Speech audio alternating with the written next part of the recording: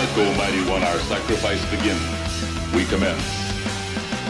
Riding the dragon to lands of the wizard, carry the sword that the legend was on. Roots of the ancients engraved in the scabbard, the lady, a warrior, a sight to behold. Welcome to Spellburn, a podcast about the Dungeon Crawl Classics role-playing game. It's time to party like it's 1974. The DCC RPG Annual was released on PDF anyway, earlier this year, and we are concluding our review of the annual and its numerous fun features. I'm Judge Julian, and with me are Judge Jen.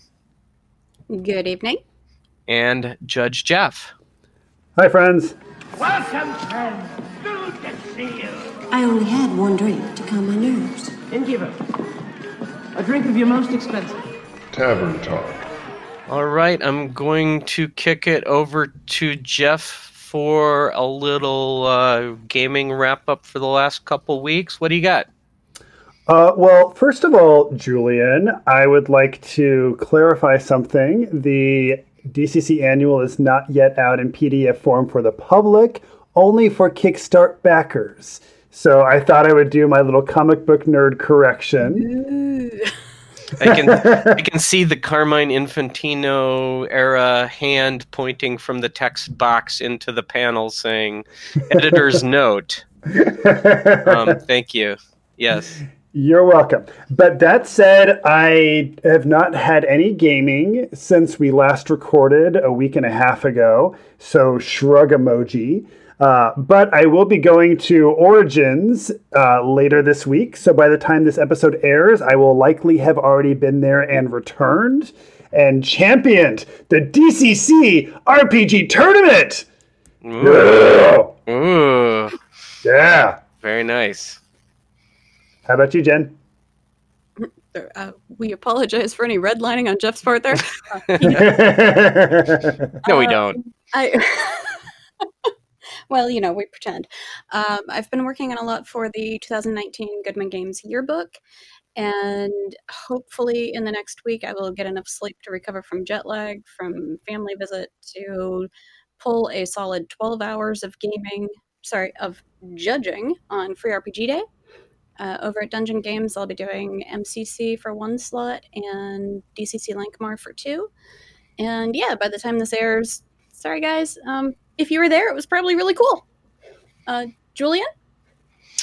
No gaming because I have been out of the country in Prague in the Czech Republic and had a terrific time.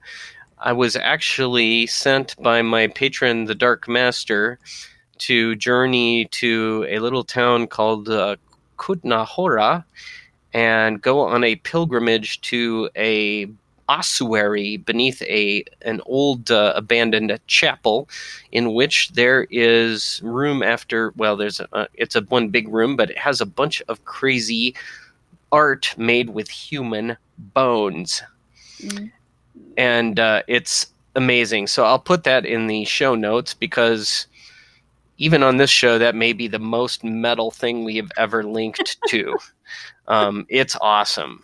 Did you get your picture taken holding the book in front of it? And there was a dude touring the Bone Church who looked so much like Wayne Snyder that I kept looking at him and thinking, oh, it's just Wayne's beard. It's not Wayne. But the beards were making a heavy appearance. Anyway, it was terrific. That was really cool, and had an amazing time in Prague. Beer, cheese, and meat. All that stuff. So enough of that. Kind of boring. This is what happens when you actually put out shows every couple weeks, I guess. Onward. I call upon the flame to summon you. Who will deliver the message for me? I came here to give you these facts. Summon email. All right, so we will continue with emails from early 2019. We're slowly catching up eventually, I hope. And the first one we'll give to Judge Jeff. Ooh, well, here I've got one. Let me unroll this scroll here. It says, "Hey, Spellburnists. One of the things that I love the most about DCC RPG is the art and cartography in advanced modules is no small part of that. Fantasy and dungeon maps have always been a bit of an obsession with me, probably stemming from my pre-adolescent exposure to Tolkien. I was wondering what your favorite maps are and what you find so compelling about them. Also, regarding cartography and actual play sessions, how do you handle maps? Do you draw them for the players, or do you describe them and have a player map them? This is how I used to do it back in the Stone Age. Wishing y'all crits, Judge Mike. And I will answer briefly and just say that in terms of like dungeon mapping and such, I don't mind sketching it out, but usually I have a very small notebook, so I'll just sketch out the room, and then when they go into the next room, I just sketch out another room. I'm not sketching out a giant map for them, because I also think it kind of helps them kind of get immersed within the space they're in, and not giving them the context of the larger space all around them. So they can't just easily look at the map and be like, oh yeah, that's where the one door is we haven't gone through yet. They have to remember that one room forever back had a door they didn't go through. So to me, that's kind of the happy Goldilocks, not too much, not too little, doing a bit for them, but not having to put all of the onus onto the players to accurately draw a map. Because for me, having a judge carefully explain it to you so the other person is mapping it correctly isn't super compelling or fun gaming. Nice timing. Yes. It actually helps a little bit when I have the timer in my hand, because I can see when how much time I have left, so I can kind of like start wrapping up. So remember, listeners, Judge Jeff always has an advantage. That's why he never hits the timer. All right, Jen, what do you think? Oh man, well, Judge Mike, when I first started this, I was so excited about the art and the maps, especially the earlier maps put together by Doug Kovacs. I would sit there and use an X-Acto blade and cut out each little room and like number the back of it, and then I'd use some of that double-sided sticky tape to slap it on a piece of paper next to the one they just went through, and I would like use whiteout to cover any of the area numbers or the secret doors and all that. I was a little bit obsessed myself. These days, you're lucky if you can get me to pick up a dry erase pen and scroll out something, because I can't draw a straight line with a ruler, much less, here's the exact dimensions of the room and blah, blah, blah, blah, blah. So I'm much more a fan of theater of the mind and whatnot, or I'll just, hey, if Doug is somewhere nearby, Doug, draw this room for me. Yes, I will say that it was a revelation when I don't know if you came into DCC later. Well, of course when you picked up your first DCC adventure, then you saw yourself, and you had that same moment that we did when it was starting, and we saw Sailors and maybe Portal into the Stars for the first time. But when you saw the maps the way they are, and with Doug's cartography, and I think Stefan follows some of the similar qualities of that these days too. When he does stuff, it really it just totally changed the game as far as dungeon mapping. So I think Lankhmar map, of course, the city map has set a whole different standard.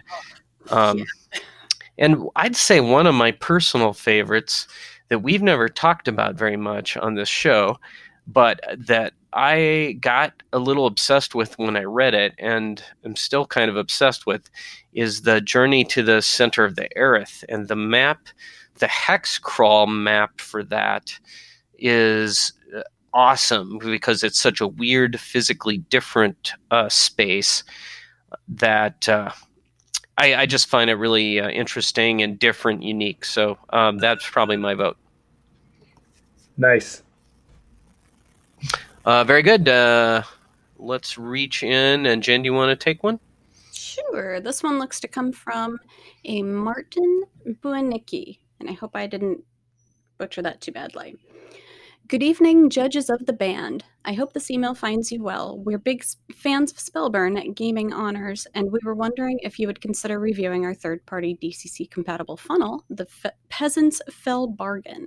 We successfully kickstarted it last year, and we would love to hear your thoughts. If this is a possibility, we would be happy to mail you a copy along with the bonus map and encounter we provided as stretch goals, or a PDF if you would prefer. We just need your preferred email address. Thanks so much for considering this. Coincidentally, I had the chance to meet Julian and Jeff at Gen Con 2 years back. Jeff, you took me and my 2 boys, along with my friend Rob and his kids, through the adventure with the worm. And Julian, you took us through the Cunning Crown. I went invisible in an attempt to seize the crown, fooling exactly no one. Alas, it was a fake, and I died with victory in my grasp. Again, hope all is well in the new year, and thanks for your contributions to the DCC community. Well, Martin, I will start off by saying thank you for your email. As you may or may not have noticed, our emails are a little bit behind, as are our quote-unquote promised reviews of products. We kind of suck at that, so we will give it our best shot. How's that? We do review everything. It just takes us a while to get there, a long while to get there. That's what I said. Yeah. Totally. So, Martin, thank you for the email. Absolutely. Send in that module, and one of us or more will eventually get around to reading it, and then we'll go ahead and discuss it on the show. Also, I do remember you and your kids and your friend and his kids. That was a lot of fun. I think to this day, that's still the only time that all 6 of my players who RSVP'd at the table all knew each other. So that alone was like kind of a fun trip. Yeah, that was cool. Good hearing from you, and I hope I see you again at a future con. Yes, and I'm sorry for the spoiler alert on the Cunning Crown, but don't worry. All kinds of things happen in that adventure. So go ahead and grab it next time, the listeners, if you happen to be in my session at Gen Con this year. And even better, go invisible. That's an option. Thanks. All I can say is, Martin, thanks for being a good sport. All right. Thanks for the emails, folks. You can always email us at the Spellburn. Try that again. Okay, guys. And I'm not... See, this is what happens when you don't drink as you record. You can always email us at theband@spellburn.com. Let the combat begin! To the death! Why, behold, our hero. So you want to play rough, eh? Well, take this! Mighty Deeds. Let's go over and talk about the annual. I am raring to go. Are you guys ready? Let's do this. Most impressively, there are 10 new patrons. And I'm going to, kind of run them down a little bit just very quickly. It's cool, right out of the gate, I'll say that some of these guys are from existing products, like Carnifex from Jewels of the Carnifex, obviously, and Klarvgrak from Intrigue at the Court of Chaos, and I think Newell is also from that adventure. So it was very cool that you have that sense of continuity, and it's a little bit of a shared universe, I would say. I don't know if you guys saw some other ones that had those references. Yeah, there are 5 from Intrigue at the Court of Chaos. Oh, great. Well, and there are the 5 Lords of Chaos or Courtiers of Chaos or whatever you call them, right? I think. Which one? So Klarvgrak is one. I am actually looking at the DCC RPG community research site at smosh.net. I know it hasn't been updated in a while, but there's a table of DCC deities. So Dizali, Hekenhoda, Klarvgrak, Magog, and Newell are all listed from DCC number 80, which is Intrigue at the Court of Chaos. Oh, cool. Yeah, perfect. So, and Dizali adds to our list of female patrons, official Goodman's female patrons, of which, of course, third-party patrons, there's a lot. Oh, nice. So that's kind of cool. The Strangled Bride, which is maybe not, okay, so that's a little bit of a downer, but okay.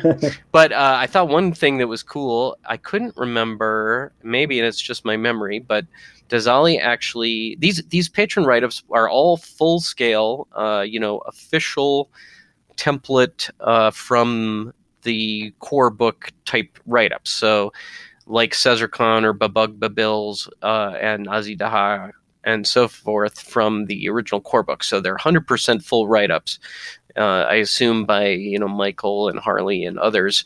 And they're great. I mean, they make up a lot of the meat of the book, and they're terrific. But they also have a few little variations for at least two of them. I saw that Dazali comes with a curse in addition to patron spells and so on. So that's cool that it's got a curse in the regular DCC format that comes with the patron. And also, which one is it? Obite Q. Now, Job knew how to say this. Judge Job knew how to say this, but I sure don't. But a Obite Q, I'm going to call it that, had actually, I believe, a level 1, 3, and 5 spell. So that's kind of different, and I thought that was pretty cool that there's some variety, because there's no rule, obviously, in DCC that they all have to be level 1, 2, and 3 spells every time. They could be 2, 4, and 5, or 3 level 5s, or whatever the hell you want. The Obita Q level 5 patron spell is quote-unquote genocide. So hold your hate mail, and I'm not on Facebook, so whatever. But I'd say that's pretty metal, that you can do some really bad stuff in if Obita Q is your patron. And one notices that these guys are kind of on the chaotic and fairly evil side, I would say. I don't know that I found a quote-unquote good patron here. I mean, the closest might be the Carnifex, but she's like the patron for people like executioners. So she's not good, Yeah. The Horned King is kind of a Fey Elflands type, right. and I mean that's a little less of a boss evil bad guy. Well, he actually comes from straight from Celtic mythology with the Grand Hunt, and it's expanded from the write-up that you get in Beyond the Black Gate, because you do get a little bit of the basic patrons for him. Yeah. But now you've got the patron taint, you've got his extra spells and his spell burn information and all that. I would say similar with Serbok, who shows up in Tower Out of Time. I've got to say, Julian, looking at this genocide spell more closely, I hadn't really looked at it before. It's kind of disappointing, because I look at it's a 5th level spell, and the highest result that you can get, I just assumed would decimate out an entire race or an entire type of creature. It just kills 1d6 targets. Wow. The maximum result on a 5th level spell kills 1d6 targets within 300 feet. I'm sorry, but that is not a maximum result of a spell called Genocide, and if it's a 5th level spell, I demand that is rewritten. Wow, that's pretty intense. Unacceptable. Well, it does kill them outright, so I guess that's pretty good, and they have to make a save versus 36 or whatever. But yeah, is that a level 38 result on a 5th level spell though? That 1 to 6 characters die. I mean, 1 to 6 characters can die on a good magic missile. Yeah. Right. Yeah. I can kill 1 to 6 characters with like a 24 on a magic missile. Wait. I don't think you read this entire spell.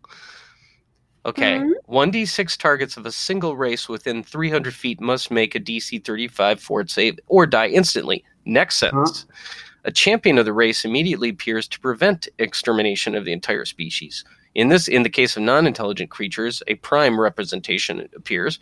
For intelligent races, one of their deities appears. Combat immediately ensues. If the caster is slain or retreats, nothing happens. Otherwise, all creatures of the same race and existence in every plane or dimension are killed. Oh, okay, thank you. Yes, you're right. I only read the first sentence and I'm like, excuse me? That's not a genocide. Okay. No, you get to kill 1d6 just for plan. And then you got to kill, the Elf King. To continue okay. on what Julian was reading, the entire species is effectively exterminated from the campaign world. All slain targets are branded with the symbol of Abitiquay. Yeah, whatever. I summon Judge Job. And the caster's name. After 2 weeks, a war party of random law-aligned deity tracks down the caster to exact justice. And then champions continue to appear every 1d3 weeks afterwards to try to slay the caster to get back at them. For 1 year and 1 day. Oh, man. 1d3 weeks for one. So, yeah, that's pretty good. So you're going to have, you can average 26 of them to have to slay. Yeah, that's pretty hot. Yeah, pretty. Okay, it's pretty good. So I retract my disappointment. Well, I mean, at least we saved ourselves an email from Judge Bob or Michael correcting us, right? So that's good. So we dodged a bullet. Now I don't even know who the author of that one was at this point. I want to actually congratulate you, Jeff, because you've got it twice. You've got things that you wanted.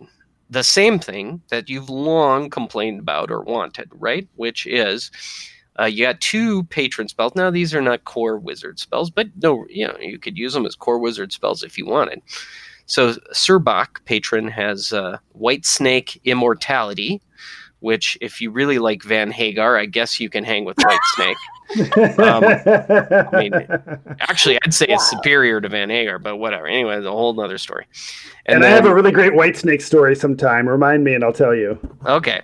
And I mean, Tawny Katane, I mean, it's all good. Right. And then also next for Yila Karanuz, the Lizard King, you've got the Shed the Skin spell.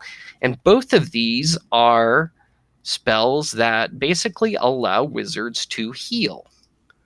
So, You're welcome. Nice. Well done. So, Shed the lizard skin? Yes, as you shed your skin, you heal your wounds. The caster's skin peels away like that of a shedding lizard, taking some of his wounds with him.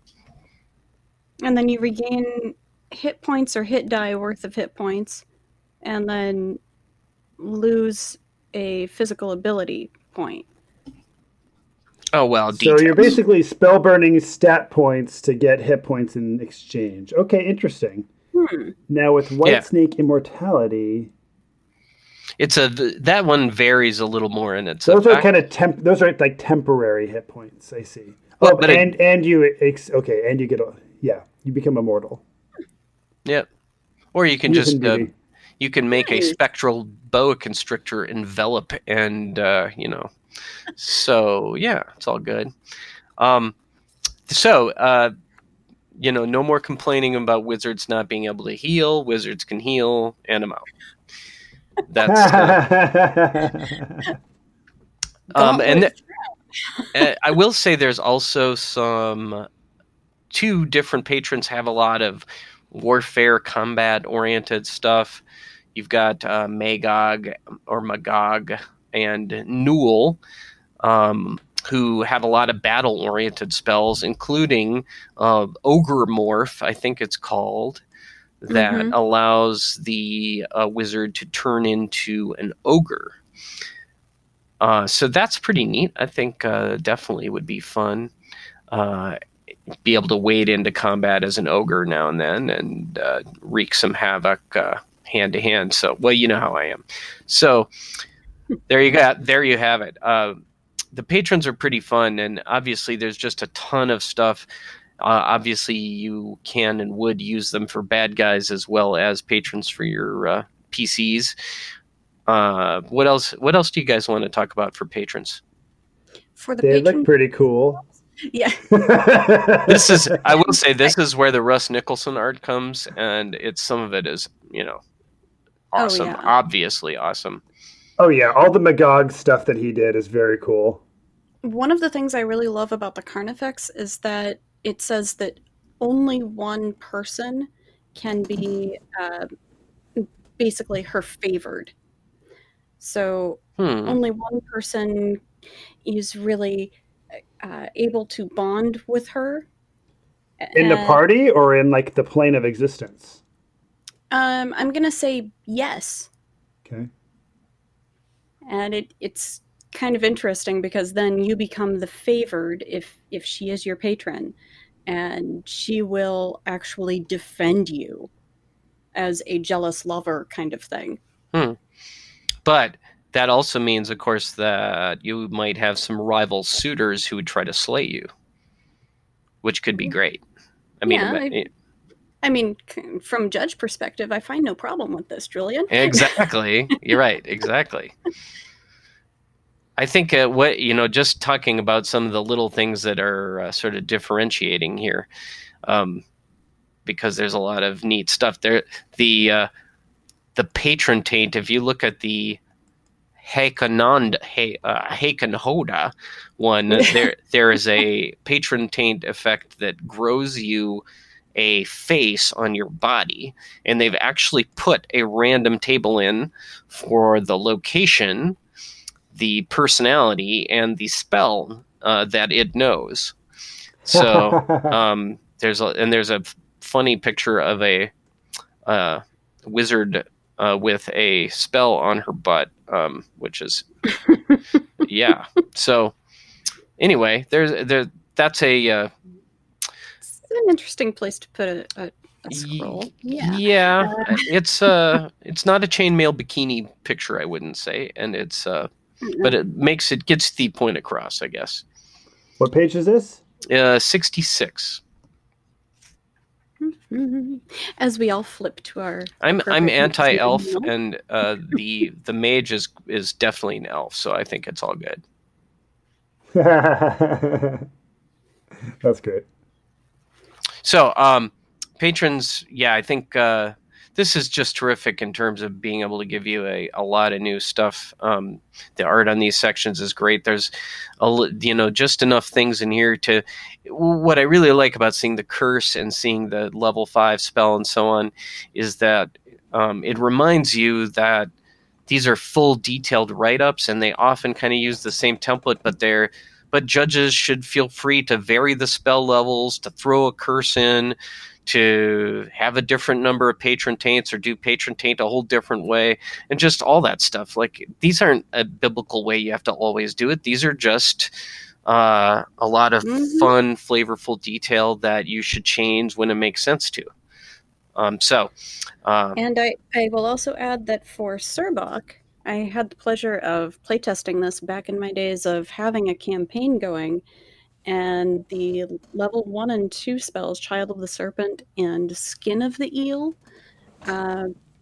it's essentially either granting you additional AC for the first one, or Skin of the Eel allows you to become an electric eel and shoot out lightning. So they really can be fun in play. That's pretty cool. I would also add that, the way that I play DCC, or the way that I run DCC when I'm doing a campaign style out of my home, is that wizards have access to all level spells and all cleric and wizard spells, and we roll on a table to figure out which spell you get.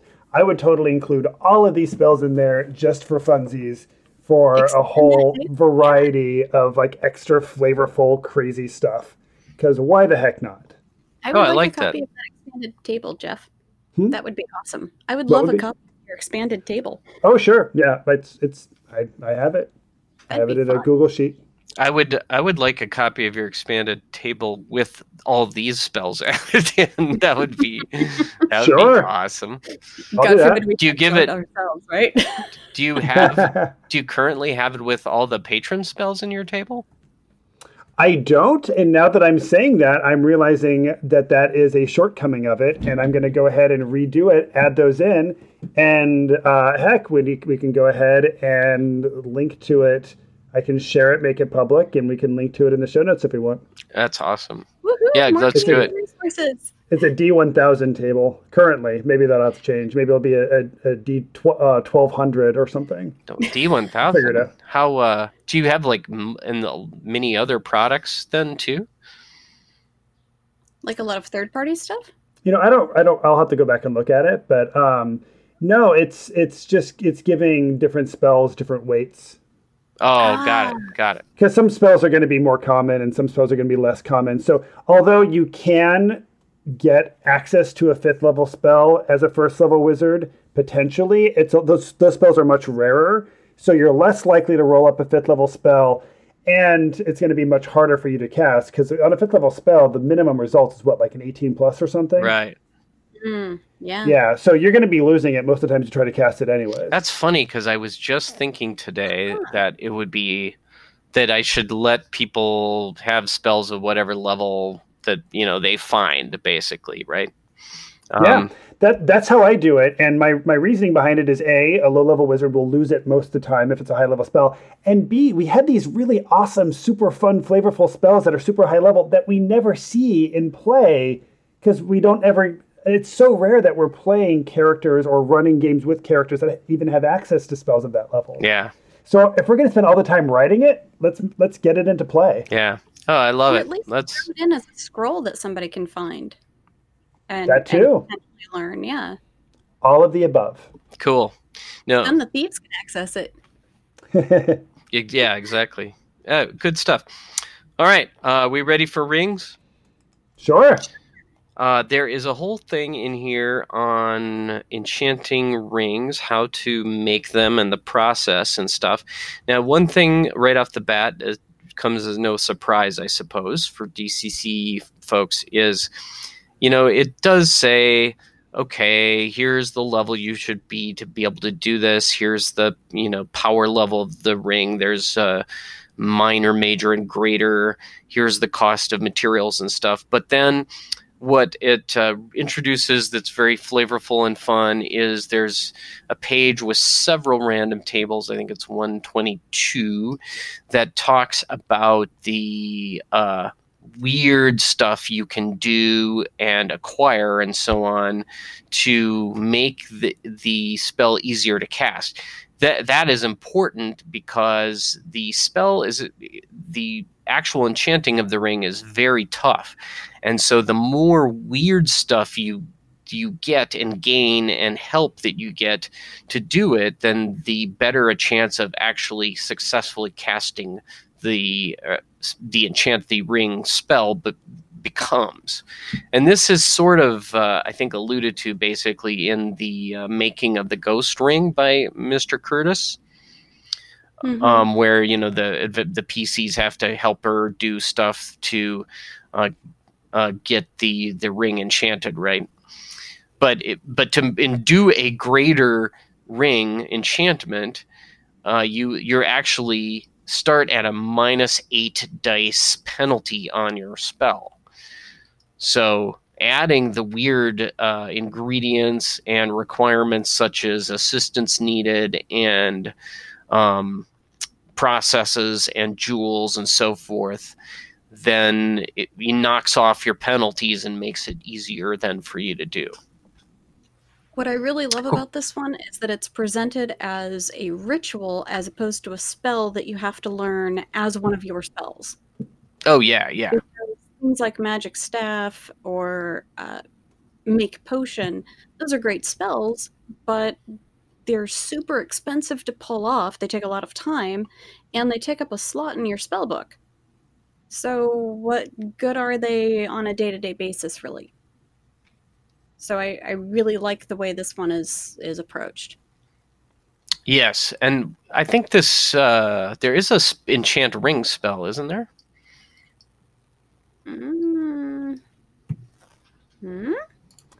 I don't recall that. He refers to making a spell check for enchant ring. Now, I haven't run a lot of high-level campaigns, so I'm not familiar with it, and maybe I think it's referring to this ritual in and of itself, I should say. Ah, yeah, you might be right. Well, rather than that, you probably are right. I would assume you're basically right. There's nothing on page 127 that alludes to that. You've got the wizard staff, which is level 2. Make potion is level 3. There's not even write magic, I suppose, would be the creation of a scroll. That's level 3. And I just opened up the PDF of the core book and did a Control F for Enchant Ring, and nothing came up. And now I'm scrolling through the 19 result for just the word ring. Oh, there is a wands, rods, rings, and other items section. Yeah. Rings, make it unique. Chapter, yeah. Yeah, is there a spell in that section is the question. There is not, now that I'm here. No, there's not. It's just a little thing. Huh. Interesting. It's 2 columns basically telling you to make them unique, talking about the predictability of spell use powers.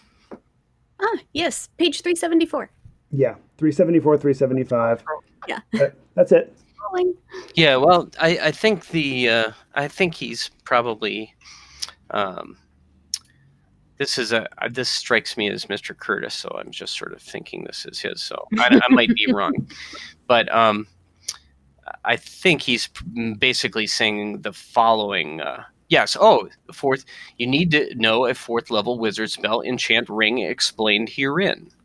So, So it's interesting because it doesn't actually have a spell table, but it's basically as if the entire chapter is the spell itself, which is, why not?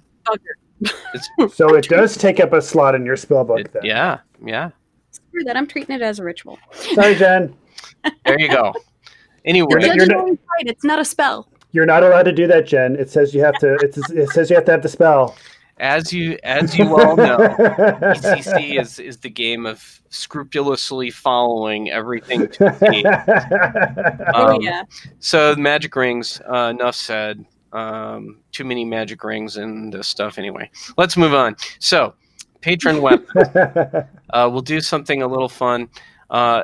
Just as an overview, patron weapons are this is quite funny, and it's a 2-edged sword, so to speak, because it actually gives you the process by which patrons might actually punish a poor performing PC or NPC by imprisoning them in a weapon. The caster's body falls into a deep slumber and cannot be roused. The caster's mind awakes imprisoned within a patron weapon. The sleeping body must be cared for or will waste away. So there's a few random suggestions, but then the PC might be imprisoned in a weapon, or of course the PCs might find a patron weapon. And so the patron weapon works as this. The patron imprisons a high-level wizard that it's angry with inside the weapon. The weapon then is found. The weapon has all kinds of cool powers that make it very useful to PCs, but there is a curse attached to the weapon, which is its mission, something that it must do for the patron to be freed from the weapon, and then, of course, we'll try to make the PC or maybe even NPC, do that task. So there's just a ton of flavor and questing type stuff. And since I'm a patron of Jason Hobbs for his Hobbs and OSR show or whatever it's called, so, I'm going to imprison him in a weapon. So let's do it. Let's see. This is why we don't have a Patreon thing, right? Because it's dangerous to take a frickin' patron, people. I'm telling you. It is. This is the kind of stuff, Jason, that can happen to you if you're not careful. So, all right. Here, let's see. We're going to... First of all, we have to determine the item of imprisonment. So I got a 1. So it's a melee weapon. It's the same as the PC's primary melee weapon. He's not really cool enough to have a good sword or something, so we'll call it a spear. It might just be like a sharpened stick. he might. And actually, maybe for Jason Hobbs, it's not even a melee weapon as an melee. It might be a melee weapon as an mealey. It's an oatmeal. No, like it's a fire hardened spear. It's definitely a fire hardened spear. Isn't that what they call it in MCC? Kind of primitive, but it gets the job done when you. Okay. You know, okay. So he's got a fire hardened spear, and. Now we need to determine the patron weapon characteristics. So let's see. We're going off his intelligence. Oh, Hobbs, I'm so sorry. Well, we're going to be charitable and say on the sort of, let's just say 8 to 12. On the average. Or if you wanted to, you could roll 3d4. No, we'll say 8 to 12. So the qualification, one day we might summon the Hobbs and have him on the show to defend himself, but not today. So for that, it's a communication is empathy. He is very empathic and emotive. Obviously, he lets us know how he feels, so that makes sense. He has a 50% chance of a type 1 power, so let's see, I'll just make that as... And that would be on the magic sword power from the main book. Yeah, right? And let's see, I got a 93, so nope, nothing. Okay, don't have to worry about that. But you do have a first level patron spell, so I'm just going to roll a d10 and then a d3 and kind of try to figure that out. Let's see. And one first level spell roll. Let's see. We'll do a d30. And both of those would be once per day. Yeah. Okay. Let me check my stuff here. D10. It looks like Dizali, and I think this is going to be. Let's see. Where's Dizali?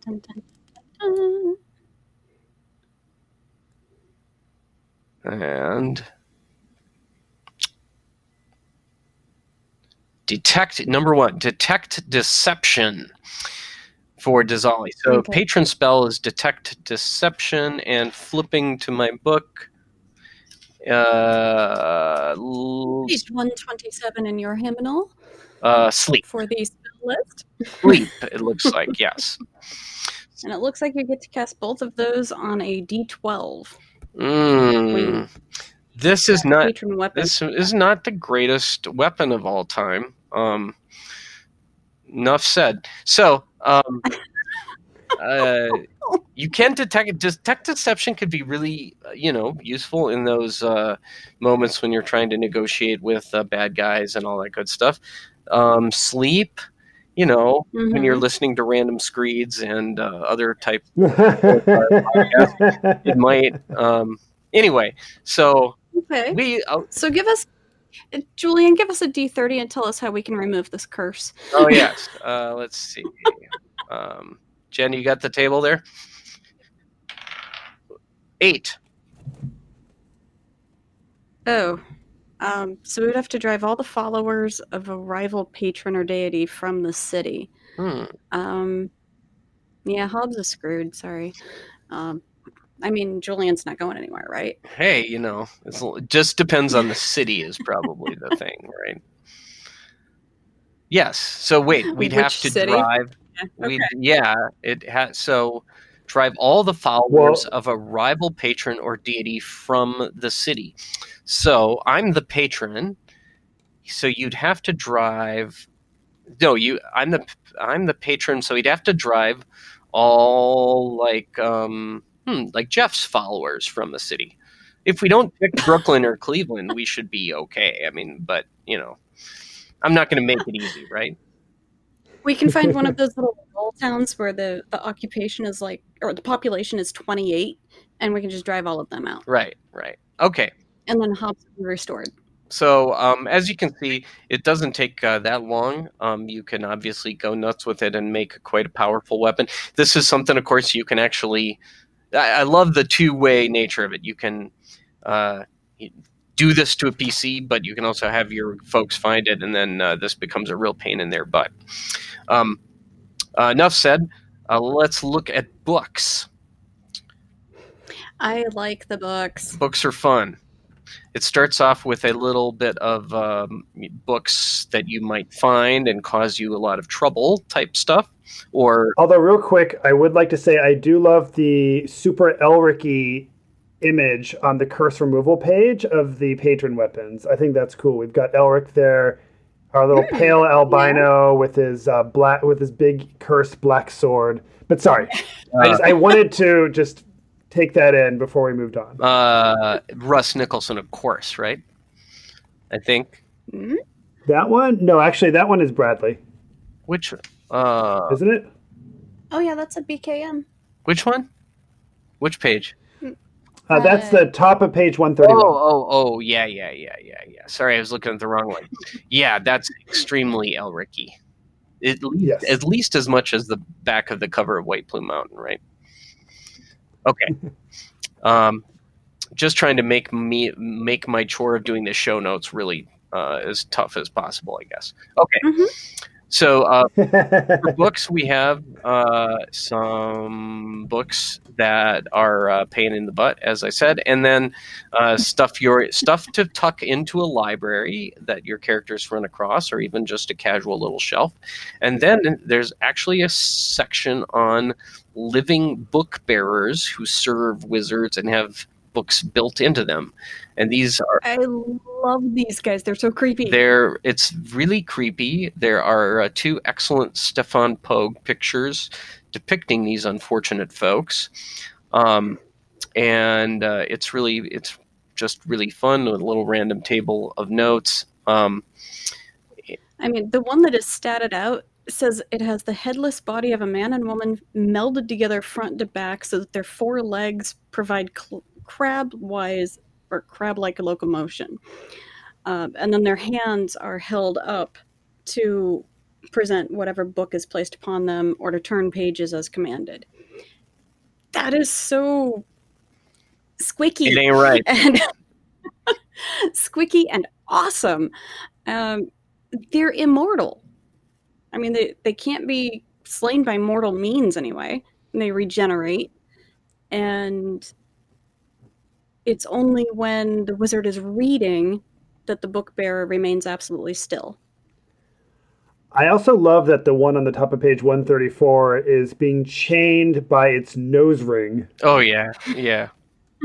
It's that's just a lovely, gruesome touch. And then he has little face knee pads like Doug does, even though this is a Stefan art. I think this is in the Kovaxian style, actually, because there's a little fairy in the background that almost looks like a little Doug fairy that he sometimes does. It's really... Yeah, and the runes coming from the wizard's fingers, like almost, I could imagine one of them being the Upside Down 2.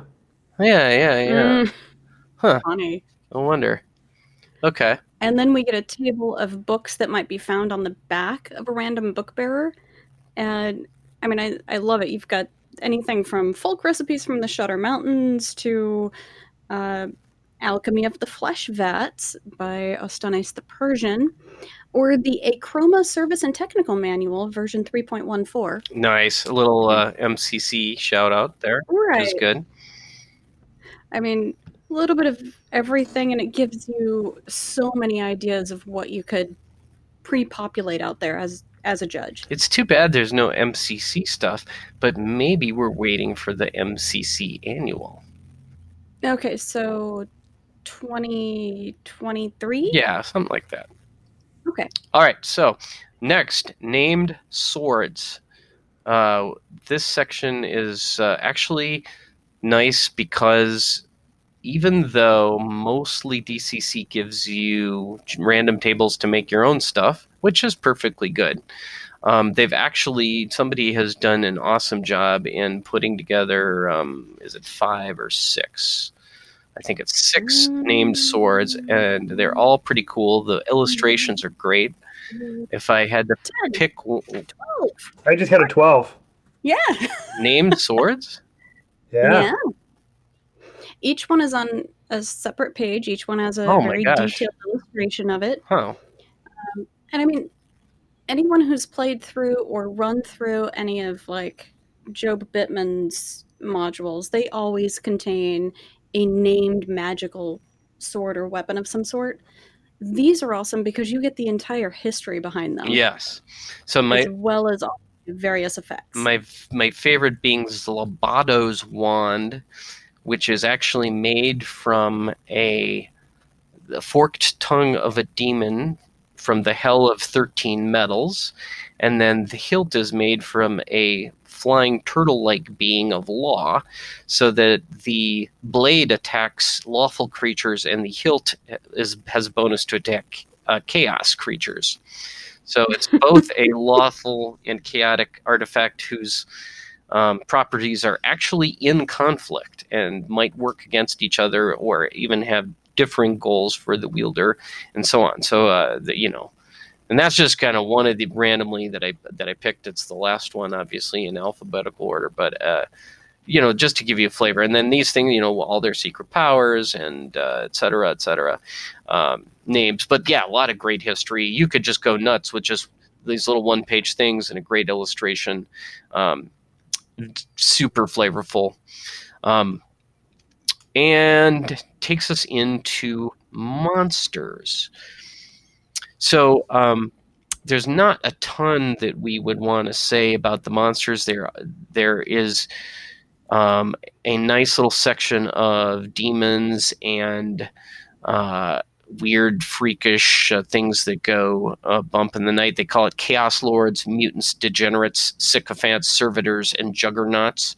So these are unique, mysterious foes, and I think they're pretty cool. Well, not all of them are unique, I guess, but these are totally different than just taking a page from the monster manual and converting it into a DCC stat adventure. Right? They're pretty different and totally messed up. But then additionally, they have a page in here. They have a bunch of things like DCC bugs, DCC mutants, DCC constructs, where there are a collection of random tables so that you can create your own golems, giants, bugs, with their different appearances, their different special powers, and so on and so forth. So they're all great, and it's a little bit maybe like a slightly less version of the demon generation stuff in the core book, I would say. Anything you guys want to add on to that? I like the addition of the Therianthropes because they're not all just lycanthropes. Yeah. And all of the different possible abilities or drawbacks to each of them. But yeah, so many of the random tables have, determine X number of these, X number of these.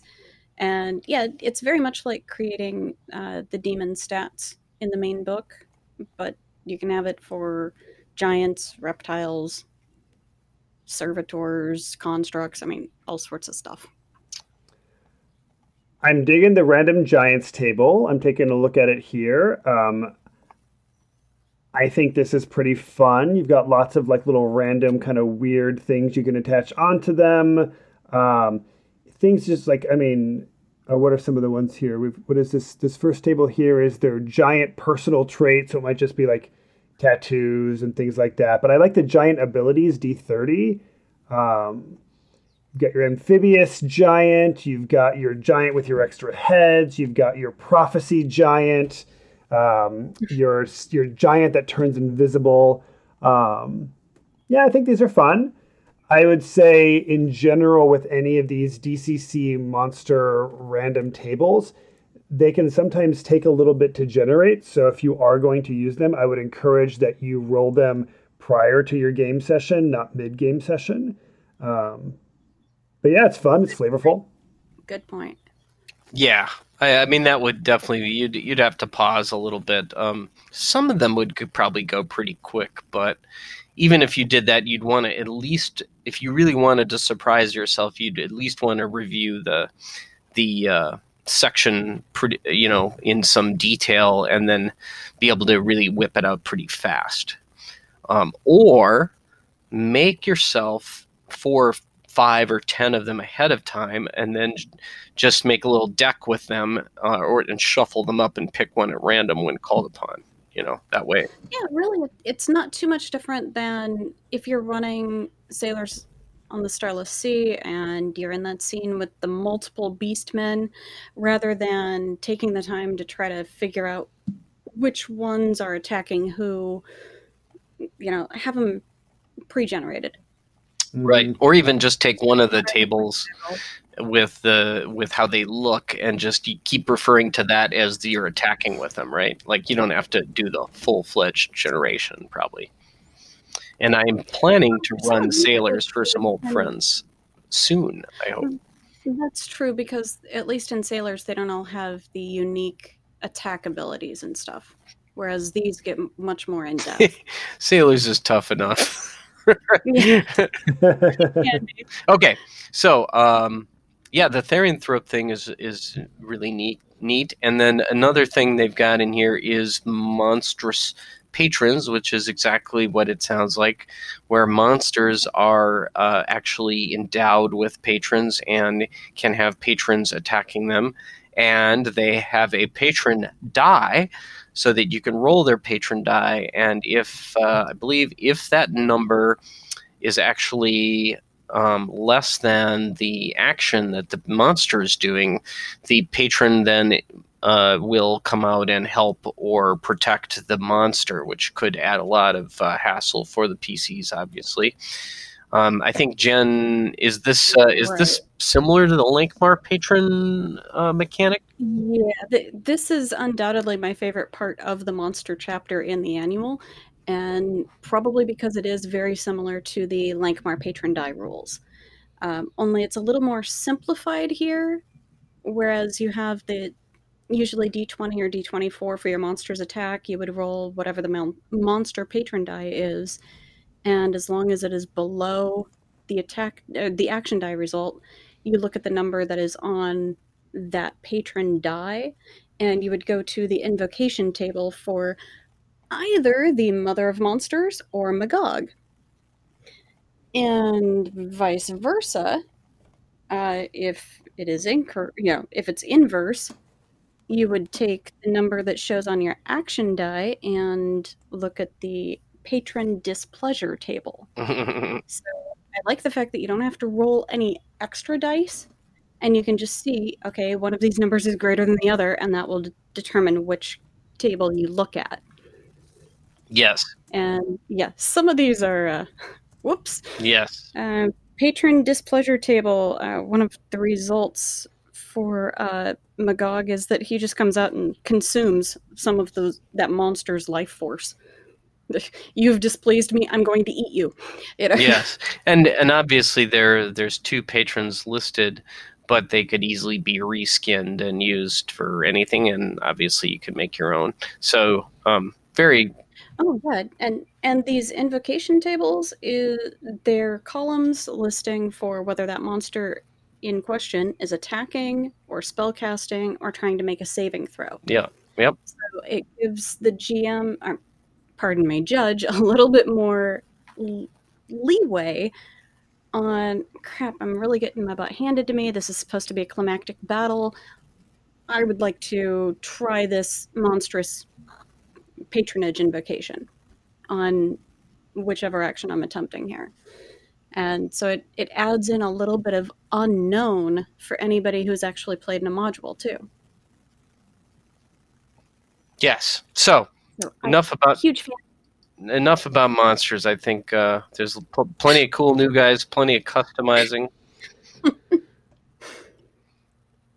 Fine. Well, there's something else that starts with the letter M we could discuss. Yes, and it's not the lost continent of Mu. Because we've done that. It is the stash magic mustaches for DCC. Yes, there is a whole chapter, not a super long chapter, but there is a chapter with mustaches, types of mustaches, the mustache powers, the mustache manifestations, including quote unquote a mustachial effect. Did you edit this, Jen? Is mustachial a word? It is now. Okay, all right. I mean, I think it's no secret this is Brendan LaSalle's baby. And yeah, it's making it's all coming together for me. Yeah, good. Yeah. Yes, it seems very LaSallian. Yeah, I'm getting so it's obviously ridiculous and a ton of fun. And what can you say? There are 6 or 7 stash examples, including the Chevron, aka the Hue, the Italian Stallion, and the Matador, and the Girl Stash. The Kahlo. Which, so that everybody can get in on it. And it ends with mustache duels. When 2 creatures with magic mustaches come within 1 mile of one another, they are instantly aware of each other's presence. They can choose to find the other, and well, anyway, yes, there is a short, a semi-spell duel inspired bit of rules for having a stash duel. Involving with the Flostachian disturbance. Even with the Flostachian disturbance, yes, and involves posing, glaring, combing, giving meaningful looks, judgmental eye tracking, throwing shade, and other things. So, yes, plenty of Stashian goodness here, and then we end the annual with the famous Kovaxian D200 random stuff chart. Which I think the verbiage was cleaned up a little bit to make it family friendly, but yeah, you get the idea. Cat in a Pot is my favorite. Or at least that's one of the drawings. Doesn't this have your Aardvark heart on it, Judge Jeff? It does. And also in one of the games I was running, I had somebody roll on this table and they got I believe a time traveling tin can. Oh, wow. Yeah. I believe that's on here somewhere too. Yes. Oh, and also I had somebody who had the anti-gravity raisin. Oh, that's and a lot of these are pretty mundane, but a lot of them are not. So, needless to say. Sure, leather belt, a pin, coyote pelt, map. Yes, Eyes of the Overworld, a friendly cat, 1,000-year-old egg. So anyway, yeah, it's an old egg. Yes. Mm-hmm. 1 Electrum piece. So there's plenty of stuff there. That's a pretty classic little thing. And then you've got just more amazing end art as you get into this. So I think that's our annual episode, guys. I love it. Anything else we want to call out? I feel like we've done a very thorough job. I would say so. I think that's going to be it for us today. Thanks for listening. And from the halls of DCC RPG Spellburn annual episode number 2, please continue to give us some ratings on our. We'll link where you can go and give us some iTunes ratings. Send us some emails at theband@spellburn.com. And other than that, game on. You've been listening to Spellburn. Copyright 2017.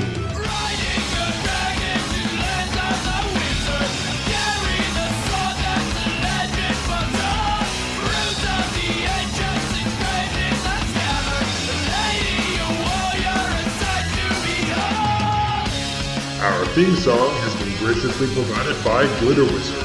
Learn more at glitterwizard.bandcamp.com.